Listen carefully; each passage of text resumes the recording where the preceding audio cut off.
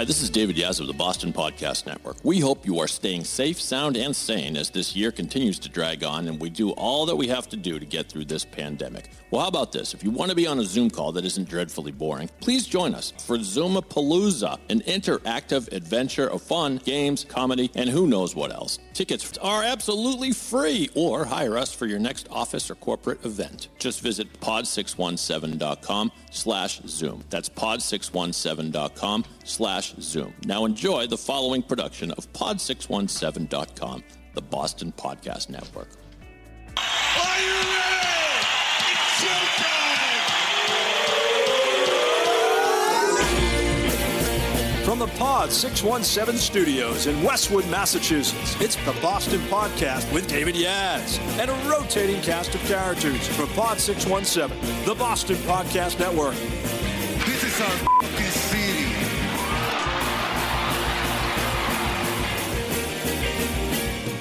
Yes, sir, ladies and gentlemen, boys and girls, all the ships at sea, lovers, muggers, and thieves, welcome to the Boston Podcast. My name is Dave. If you like the show, please share it with a friend. Subscribe to us on Apple Podcasts. Maybe give us a review or something. So this is going to be a cool show. We're recording this actually on the eve of Election Day. And so by the time you hear this, the country might be a smoldering pile of rubble, and we might all be running around in scraps of clothing and fighting each other to the death. But just in case it isn't, how'd you like something cool to eat? Because I've got a chef on the line. She is known as the proprietor of the Effortless Kitchen. She does all kinds of cooking classes, and she's awesome. And I'm getting hungry already thinking about it. Please welcome to the virtual studio, Debbie Brosnan. She is here. Yeah. All right. Thank you, David. What do you think? Will we still be alive in a couple days? God, I hope so. We'll be alive. Maybe we'll be trapped in our houses again, having to fend for ourselves and figure out what to eat. Yeah. Well, we're getting good at that. We're getting good at that. So that's good. So your world is cook. Tell me about your background. How did you first get involved in cooking? Has it always been a love of yours? I'm always interested in hearing that. Cooking has always been a passion of mine. It started when I was younger with my grandmother and my mother in the kitchen. I would be in there helping them, and I just fell in love with it. And I have an Italian Jewish background. So family tends to be all about food all the time. And that's how I grew up. So that's where the inspiration came from. My lineage is half Irish, half Jewish, which means all bad food and pretty bland food. I think that Italian Jewish is a good combo, because Italian, you got delicious food, and then the Jewish part, you've got massive amounts of food, and the Jewish grandmother insists. I had a Jewish grandmother who she would say, to my parents, "Oh, David was such a good boy. He ate all of his cake." Like, but why is that so? He ate the whole cake. She made this cherry cake, which was pretty good. It wasn't great, but anyway, what kind of things did you first learn to love to cook? When I was younger, it was my mom's chicken cutlets. So my mom's the Jewish one, actually, and she ended up starting to cook more ethnic foods as well as the Italian foods that my grandmother cooked. So it was my mom's chicken cutlets, and to this day, when I go home, she makes them for me. And for some reason, as is the norm, my chicken cutlets don't ever taste like hers. My sauce never tastes like my grandmother's. There's something special they put in it that I cannot duplicate. So now it's my own version. The secret ingredient is love. That's what you've been forgetting to put in, obviously. I put my own version of love. It's not the same though. My mom used to make chicken nuggets, and then this was before McDonald's featured chicken McNuggets. And when McDonald's unveiled their grand idea for chicken McNuggets, I ran and said to my mom, "Mom, they stole your idea. They're doing chicken nuggets." Like she had the market cornered on that. So tell me about your business and how it's apparently it's changed now. I believe, but you're doing virtual classes now. So you tell me, has the pandemic shifted what you do, or what? Yes, the pandemic shifted, but in a good way. So I was originally personal chef in cooking dinners in my clients' homes. Okay. I would do it weekly, and I had a pretty blossoming, booming business. Come March, it was all shut down because I was cooking in my clients' homes, and I actually got a ton of requests to do meal delivery, but the only safe way to do that is out of a commercial kitchen space. And so I wasn't going out into the world, and decided to just try and inspire people by making videos of what I was making for dinner. Because everybody was during stay-at-home orders, bored out of their minds, and didn't know what to make for their weekly meals because it was getting tedious. So I started sharing that, and people got excited about that. And so I made it into a group event, and then the class idea came out of that. And so I've been doing that since early spring. And I do weekly classes, I do custom parties, and I also do corporate events, all on Zoom. So when you do a party, let's say there's a group of, I don't know, sorority sisters that want to have a little virtual reunion, and you got 12 people on the line.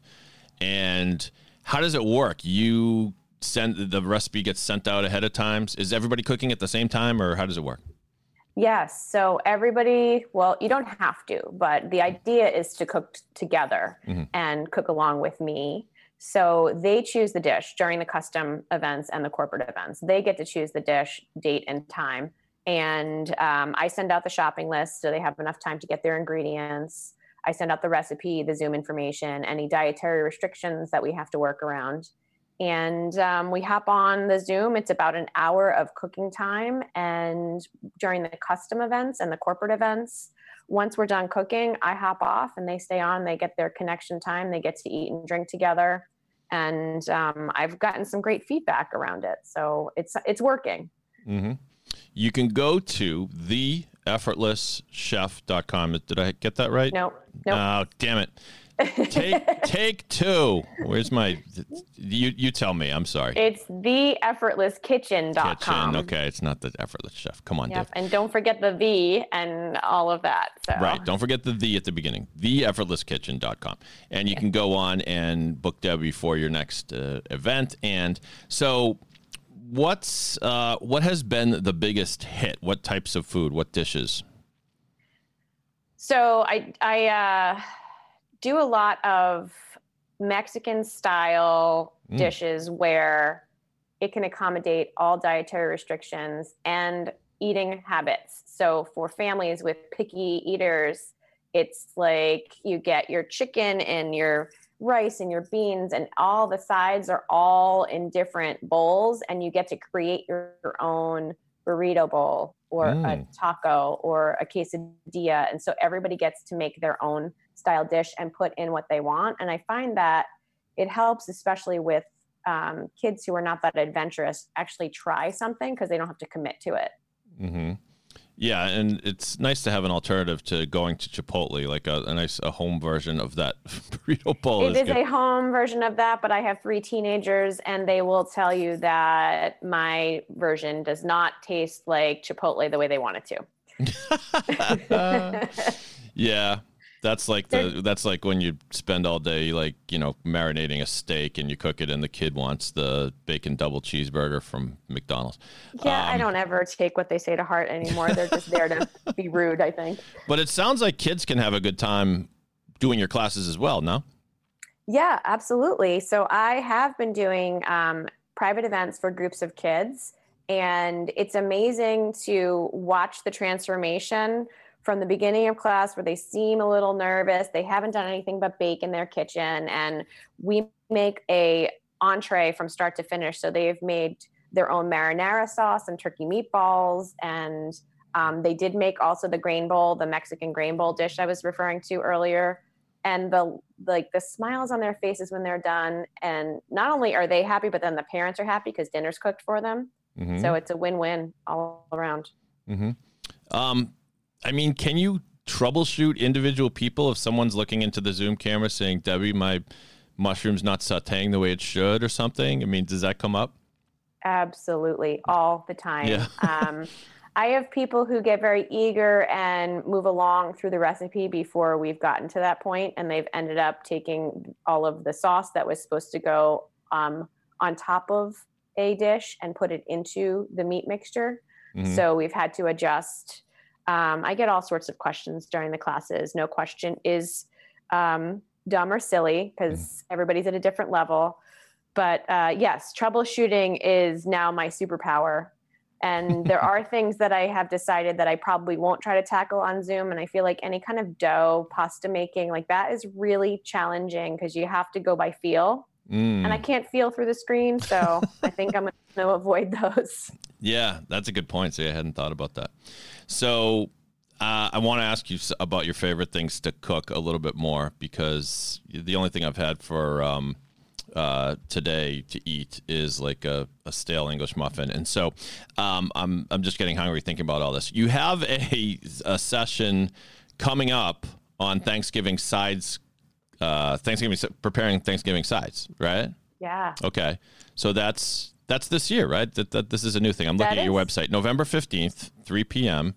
And so anyone can do this, right? Anyone can do it. All right. It's we're making my mom's corn pudding, which is amazing. Wow. Wait, corn pudding. Is it sweet or savory or? It's mostly savory. It's got like the cornbread feel to it with but more of a pudding. Ooh. Like a souffle type of texture. It's really great. I tend to cook healthy. That dish, not so healthy, but there's the holiday dishes that just are incredible, and they're incredible for a reason because they have a lot of butter and fat in them, and that's just one of them. Mm-hmm. So that is my mom's recipe, and then we're making a roasted delicata squash with some. What do I have in there? You have it in front of you, actually. Oh, okay. I'm looking. Feta and cranberries and feta. Pomegranate seeds. Yeah. Yes. So cranberries. Yes. Sorry, I forgot about that. That's okay. That one is like my healthy spin on a Thanksgiving side because that's kind of what my focus is. Mm-hmm. But the Thanksgiving sides, I feel like, is the best part of the meal. Oh, yeah. I honestly don't even need the turkey. I don't even eat the turkey. I usually have a chicken. So turkey, it has to be the most overrated element of Thanksgiving. I don't think I've ever had, I can remember the great steaks I've had in my life and the great steakhouses when we used to go to restaurants. But turkey, I mean, let's face it, by its nature, it's a little bit on the dry side and it's just kind of bland. But you got to get that whole portfolio of sides going on your plate. So you mentioned these two. These are like high-end sides that you're cooking and something different, which is great for people. But what's your on your Mount Rushmore of Thanksgiving sides just to enjoy? I'd have to say, and my grandmother's passed, but her stuffing. Like I could eat it all day. I actually did eat it all day long every Thanksgiving, and it is so unhealthy, but I couldn't stop. That's my go-to. Get it from like the fridge later on. Yeah. I said Mount Rushmore. You've got 3 more to go. It doesn't have to be specific to any recipe or anything, but if you've got stuffing, what else? You got to have... So I'd say, and I didn't grow up with this, but my husband's family makes it, is that traditional green bean casserole with those French fried onions on top. Oh, yeah.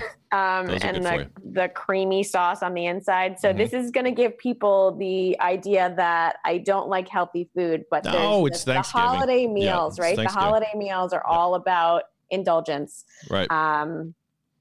And this corn pudding. Corn pudding. Number 3. Yeah. Give me all the fatty things. There are 4 presidents on Mount Rushmore, Debbie.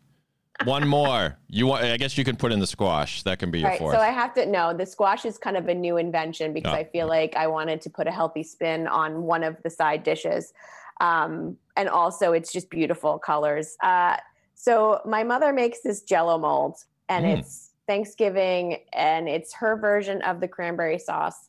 And it's what you need to add the like the sweetness and a little bit of moisture back to the turkey or whatever kind of poultry you're eating. So I feel like I'll give a nod to my mom on this Jell-O mold. She asked me why I didn't add it to my Thanksgiving sides class.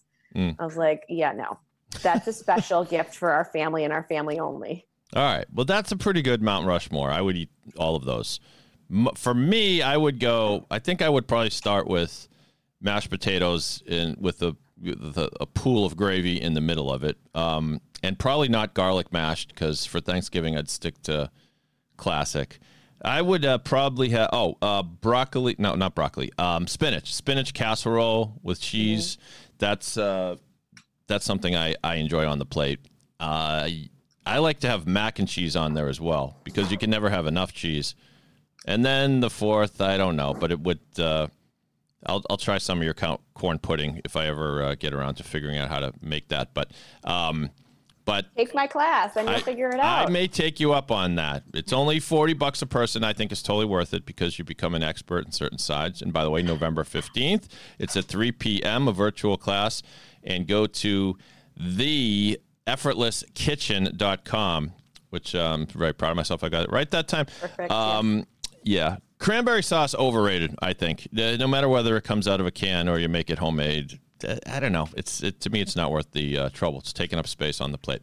All right. So before we close, we're going to do an edition of Good Stuff where both Debbie and I will recommend something good to brighten your day, and that could be quite anything. So you're going to have to just stay in suspense on that. Before we get there, let me take 1 minute to tell you about what we do here at pod617.com, the Boston Podcast Network.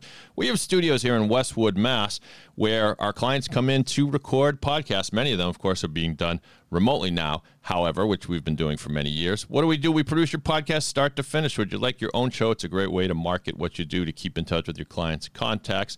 And it's a whole lot of fun. And we send you out a USB microphone if you want to do your podcast remotely. We create the intro music, outro music, everything in between. Go to pod617.com. Go to I know. See, now I'm screwing up my own website, Debbie. Thanks.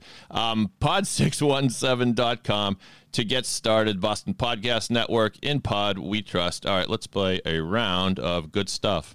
Oh, that's the good stuff. There it is.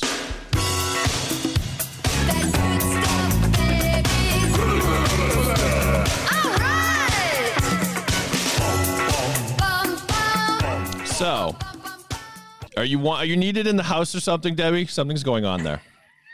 What's going on? Is something burning?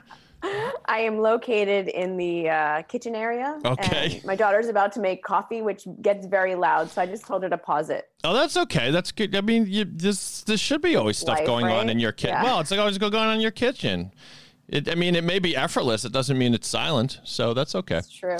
So, I will, as a further teaser, I will tell you that I'm going to recommend to our listeners a cooking show, which you may or may not be familiar with. But before we do mine, Debbie, do you have something good to recommend to our listeners today? All right, so I'm going to recommend two things. Okay. One is, and I don't know if it's a recommendation because I think everybody knows about it, but all-time favorite show right now is This Is Us. Oh. Well believe it or not, I've never seen it. Yeah. They had their season premiere last week, and they did such a good job addressing everything that happened from March until more present time. Mm-hmm. And it was really, it's like the kind of show you go and you bring a box of tissues with you. So you got to be prepared. It's so sad, right? You got to be prepared for that. But okay. Love that show. And then I will give a tip on my favorite cheat marinara sauce. Oh, good. And I grew up when you say cheat, that means you buy it in a jar. Yeah, okay. Buy it in a jar. What tastes the closest to my grandmother's homemade is the brand Victoria. Really? I'm writing this down. Victoria marinara sauce. It's not cheap, but it's worth it. All right. Victoria marinara sauce. That's good because I never know because I go in there, I get confused. Some of the packaging and the labeling on these marinara sauces, they look so fancy, and I assume that means it's good. And when really I might just be buying ragu with the fancy package. So the fancy name, right? Right. Exactly. Something that sounds super Italian. Must be good. So, have you ever seen the Great British Baking Show, Debbie? Yes, I love that show. You love the show. Okay, so good. We'll have a brief conversation about it. But before we do that, I will play the trailer to what I believe is the most recent season of the Great British Baking Show. Let's just take a listen. You'll get a feel for what the show's all about. Hello, bakers. Welcome to the 10. Same old bake-off. This is it. Familiar, comforting, lovely. You ready? Those magic words? Yes. Okay, I'll set you up, yeah? Okay. You say it. All right. Okay. On your mark. Bake. I am petrified. It's given me quite a few sleepless nights. Here we go. What's the stalk made from? You're not meant to eat that. No, I know that now. I'm doing a kick bust of Charles Darwin. I thought the Beckhoff tent is a little bit like the survival of the fittest. So true. Oh, I'm really worried that if that's not cooked enough. Oh, this is stressful. Is this a critical moment? Yeah, it is, yeah. Thanks for coming now, Noel. Yeah. Oh my God, yours is about to fall off. We must be completely mad. Who in their right mind? So you get the point, and I wouldn't say the show is revolutionary in its format because we've seen so many shows like this before, the reality show competition, and I think they're all amateur bakers, right? Yes. Yeah, I mean, that's from what I understand, that was kind of what makes it interesting. And so what's interesting is they all seem to be good at something, but some of them are really bad at other things too. And so you get the amazing things that they create. And you heard somebody was creating a pastry in the shape of Charles Darwin for some reason. But then they also fall flat on their face sometimes too. And it's agonizing to watch sometimes. Why do you like it, Debbie? It's the challenge of it, right? They go in with their level of expertise, and then they're challenged to go beyond that and see what happens. Yeah. I love the Kids Baking Championship or the Kids Baking Cook-Off on whatever it's called on Food Network. Oh, I haven't seen that one. Similar, but with kids, Mhm. and it's in the U.S. So, but yeah, these kids are incredible, and they go in, but they know certain things, and then they don't know how to do others, and they just kind of wing it. And then the sad thing is, though, some of them get so stressed they cry. I know. It's the worst. I know. I just realized I did see one episode of that, and there was a kid crying, and I thought I couldn't take it anymore. All of the seasons I just found the Great British Baking Show recently, discovered it, and it's on, but all the seasons are on Netflix, and so I've been going back, and you do kind of end up rooting for certain people. Did you see this? Yes. Did you see the season with Raul, the Asian guy who was no?